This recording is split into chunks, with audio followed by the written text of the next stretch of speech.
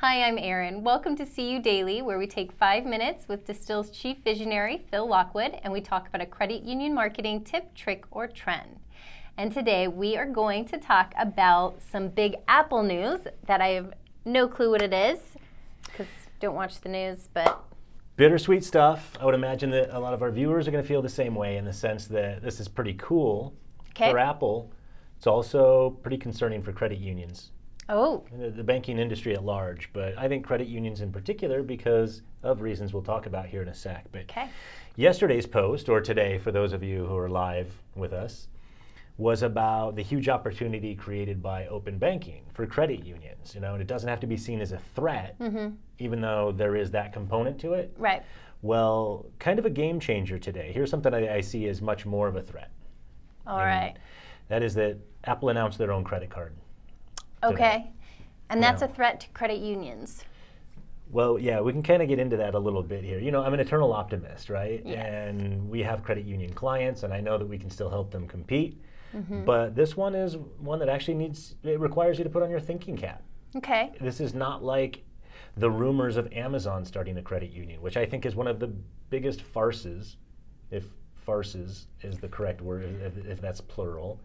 It can be. You know, because Amazon, I think, is on the fast track to becoming the most hated corporation in America. And they're completely incongruent with the credit union movement. So I think that would be one of the easiest battles that credit unions, you know, the movement, CUNA, whomever you want to say, could potentially fight. Okay. Apple is very different. This is a game changer, all right?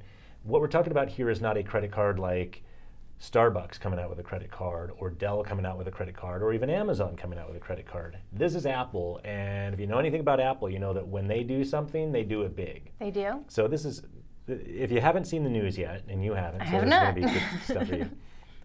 I've gone through everything and kind of put together some of the top benefits here, okay? Okay. Number one, this is a credit card that encourages you to pay less interest as opposed to more. We'll talk about how that is in just a second.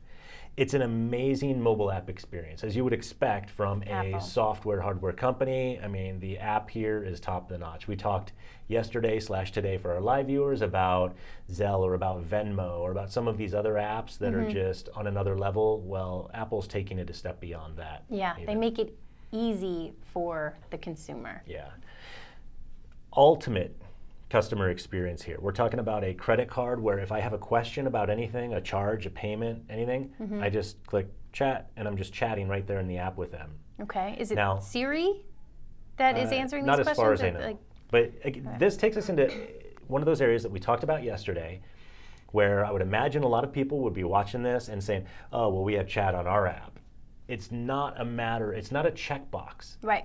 It's not a matter of just doing it, it's about doing it well. Right. And the way that Apple is making this work, it's like taking away the need to call a 1-800 number, go through an auto attendant, go on hold, using the automated voice system to get where you need to go. They're taking out all the inconveniences for the consumer. Yeah. Making it easy.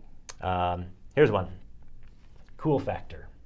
We're talking about a titanium laser etched credit card.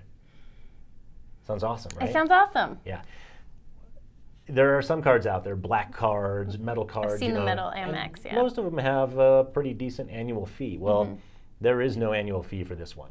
No all annual it has fee. Okay. is the Apple logo, a chip, and you know where they put the credit card number? Is it nothing? There is no credit card number. I can figure There is no picture that. CVV number. Yeah. You can drop that thing, it doesn't matter. Shoot, you know what? Walk through some alley in New York City and hand them out. It doesn't matter because they cannot be used. There is no information on there that you can use without having your iPhone and then your Face ID or Touch ID along with it. So this is like the ultra fraud protection, because you need your face, your phone. We're going out of order here, but Yeah. you're exactly right. Right. Security is a huge one. And such a hot button for me because we've had to deal with a lot of fraud on our debit cards, on our credit cards, and it's really annoying, especially because it's not rocket science. And thank God Apple just proved that to the world. Well, now, I've got a question. If you have to have your Face ID, your card, your phone, and you don't have a number associated with it, just a chip, how do you buy things online? All right, so we'll get into that here in just a second. Okay. All right, so immediate cash back is Okay. another one. We're big Amex people, of course, so we're always worried about these points, and then you got to figure out how many points do we get for this, and then they have all these things like, well, you get 5x points if you shop here, and then when you want to trade them in, like what is a point? They don't deal with points. Funny, because Distill, our agency, also just got rid of points or credits, because it just requires people to say, okay, $1 equals this many points, and then a point will get me this many dollars in shopping power. It's a secret decoder ring that traditional banks and credit cards use to confuse the hell out of consumers. And complexity is the enemy of execution. Right. So what they're trying to do is make it more difficult, and when I say they, I'm talking about traditional banks and credit card companies are trying to make it as difficult as possible for you to understand what's really going on, for you to be able to compare and contrast, compare apples to apples across cards. Apple has said you're going to get 3% back immediately for anything you buy from Apple. Go buy an iPhone on there, 3% back, and it's immediate. Not in a month, not 30 days after you pay that statement. It shows up in your Apple Cash account right there, and you can spend it. I could peer-to-peer it right out of there, so I could send it to you. I could use it to pay my bill, or I could use it to shop with any Apple Pay stuff. 2% on everything else as long as you're using Apple Pay. Now, I don't actually remember the number on this, but I think it's something like 98% of vendors already accept Apple Pay. You don't see it as a general rule. I go to 7-Eleven, I don't use it, but I think they do have Apple Pay. I could pay that way, right? So if you're using your phone, you're using Apple Pay, 2% back. Okay. In those cases where a vendor does not use Apple Pay, doesn't support Apple Pay, that's when you pull out your titanium laser etched card with no number on it, and you pay that way, then you get 1% back. But it's cash. It's not points, it's cash. Okay. Simplicity, friendliness. It's what Apple's known for, and now they're bringing it to credit cards. They're bringing it to us in the financial industry. With the Apple Card, your payment is due on the last day of the calendar month. Do you know when our credit card payments are due? The day of the month? Yeah. You can't. You know why? It's always a different day, depending on weekends and all this other stuff. But it could happen at any point. It doesn't between make 2 sense. days. We do the same thing at Distill, at our agency. Every marketing retainer is based on a calendar month because everybody already understands that it's ridiculous and unfriendly to do anything else. Am I right? All right. Yeah. No annual fees on the card. I mentioned that already, You right? did. But you know what? It's actually no fees at all. There are no cash advance fees, no international fees, no over-the-limit fees, no return payment fees, no hidden fees, no fees. Miss a payment, they're not going to charge you a fee. I love this. Simplicity. I love this. We love simplicity. Yeah. It sounds like we love Apple. We like Apple. We love simplicity. It's our mantra. All right. Fiscal responsibility. I talked about this one. When you're ready to make a payment, Apple Card estimates the interest you'll wind up paying based on any payment amount you choose. So if you owe $1,000 and you say, all right, well, I can afford to pay $200, it's just a nice little slider right there that says, okay, well, here's how much you're going to end up paying in interest. And then you say, ooh, let me just ramp that up a little bit more then. And it gets to the point where it says, okay, now 0 interest. And that's not a full payoff. You don't have to pay the whole thing off. But it really kind of encourages you to pay as much as possible on the balance so that you pay as little as possible in interest. Yeah. Killer. All right. I'm into it. It does this in real time so you can make an informed decision about how much of your balance you want to pay down. You can also set up weekly or bi-weekly payments. And again, this is all from the app. So if you're thinking, well, you know, our one card does this, or our app does that, or yeah, if you log into your online banking, you can do that, or yeah, just call our 800 number. We have that feature available. Not the same thing. This is all in one app. You can do all of these things. Want to pay twice a month instead of once a month so that you save on additional interest payments and additional interest? Yeah. Right there on the app. Just do it nice and friendly. The entire experience, one app, one interface, one UI, one set of rules. All right. Yeah.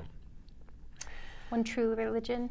You say all right like we're done. We got a little bit to go yet. No, I'm with you. I'm saying, okay, I hear your point. So talking about that app, there's some fantastic visuals we've talked about a little bit. For Apple, you know, this one's not revolutionary, it's evolutionary. I'm sure that a lot of the apps do this quite well, existing apps. I know that our USAA app does that pretty well, right?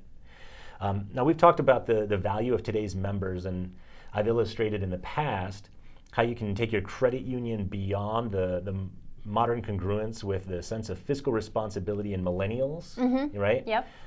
This is Apple showing how to put that thought into action. I'm certainly not implying that they heard me. That who heard you? Apple. But this You is never exactly know. what happens when somebody says, They could be we watching. recognize it too, and we have the power to do something about it. Yeah. We have the reach, we Right. have the funding to do it, and they just do it because they also have the capability to do it. Absolutely, They understand the user experience. Yeah. Here's a big one. Privacy.